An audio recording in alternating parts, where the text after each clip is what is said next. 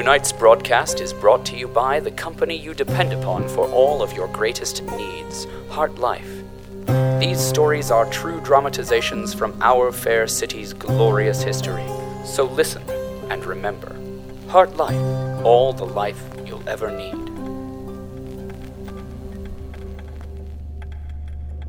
In spite of the miles of winding and crisscrossed tunnels that make up our fair city, it is difficult to find what one might call a long tunnel.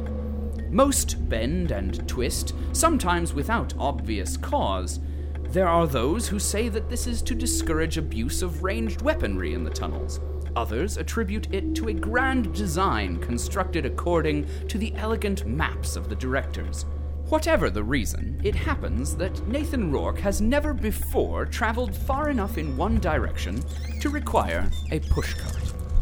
This particular travesty of engineering features a spacious platform for passengers, room for cargo, and a simple ratcheted handle, which provides a mechanical advantage which is at best negligible and at worst a significant loss of energy to the user.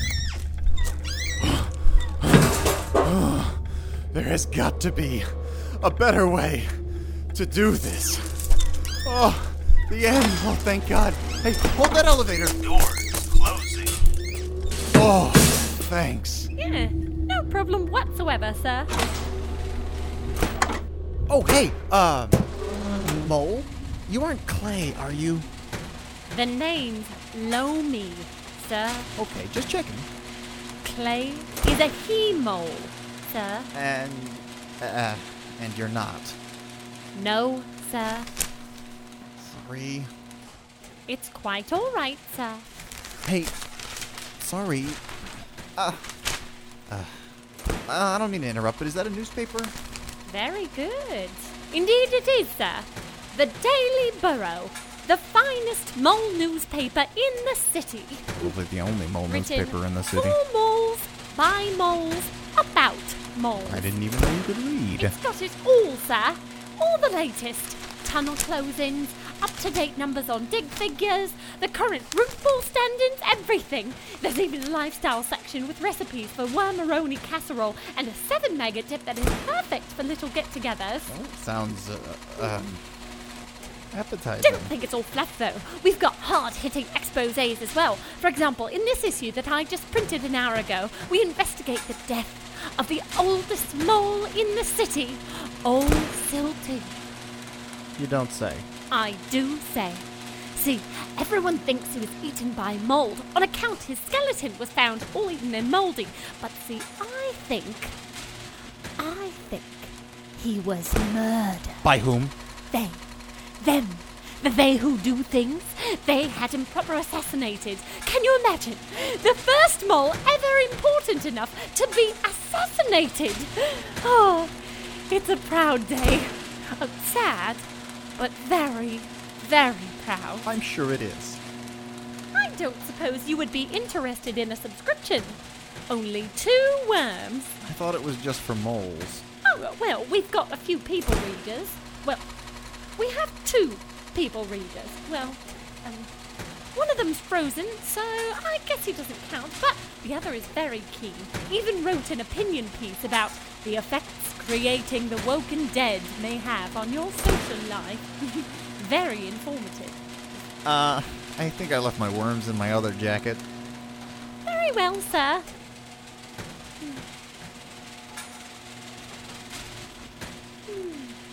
Yep.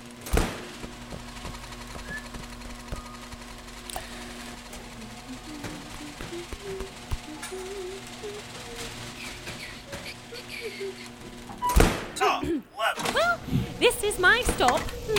Good day, sir. I'll just give her a minute. Doors closing. Whoa, not yet. Please stand clear of the doors. Murderer. Well, that should be enough time, I think. Wait, what did you call me? There was seriously something wrong with the elevators. Oh, sorry, Mole?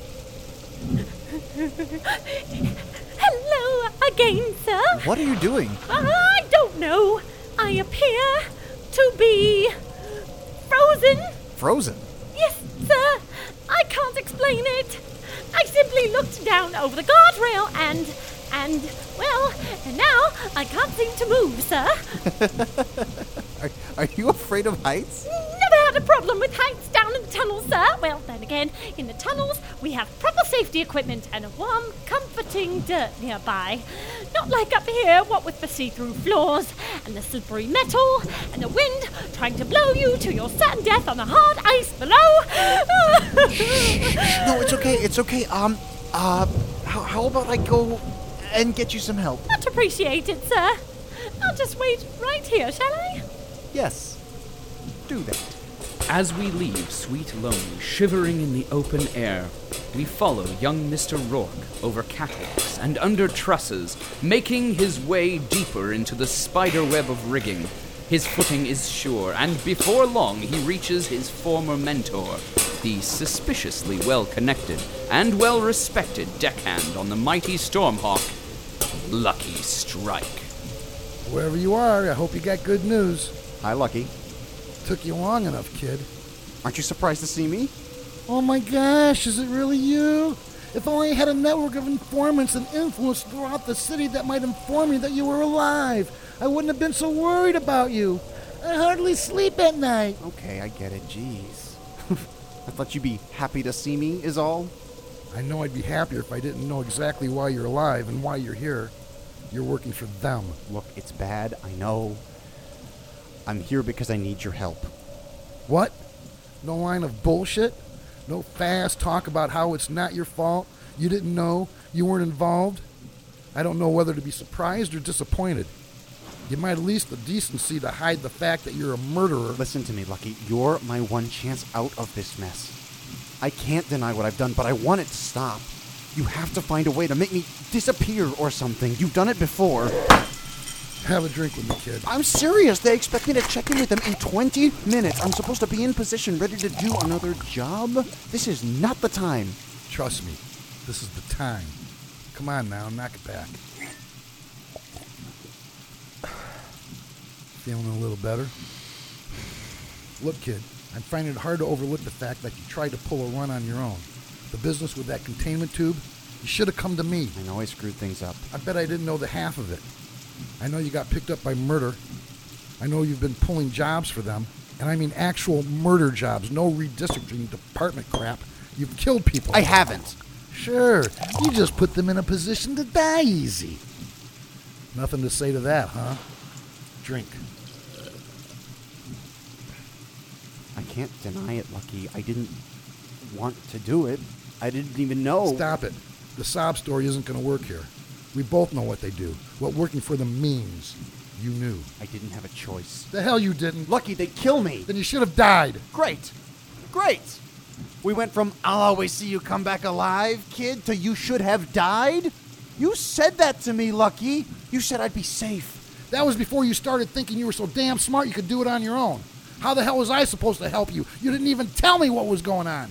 And now you show up out of nowhere and you want me to make your situation my problem? Please.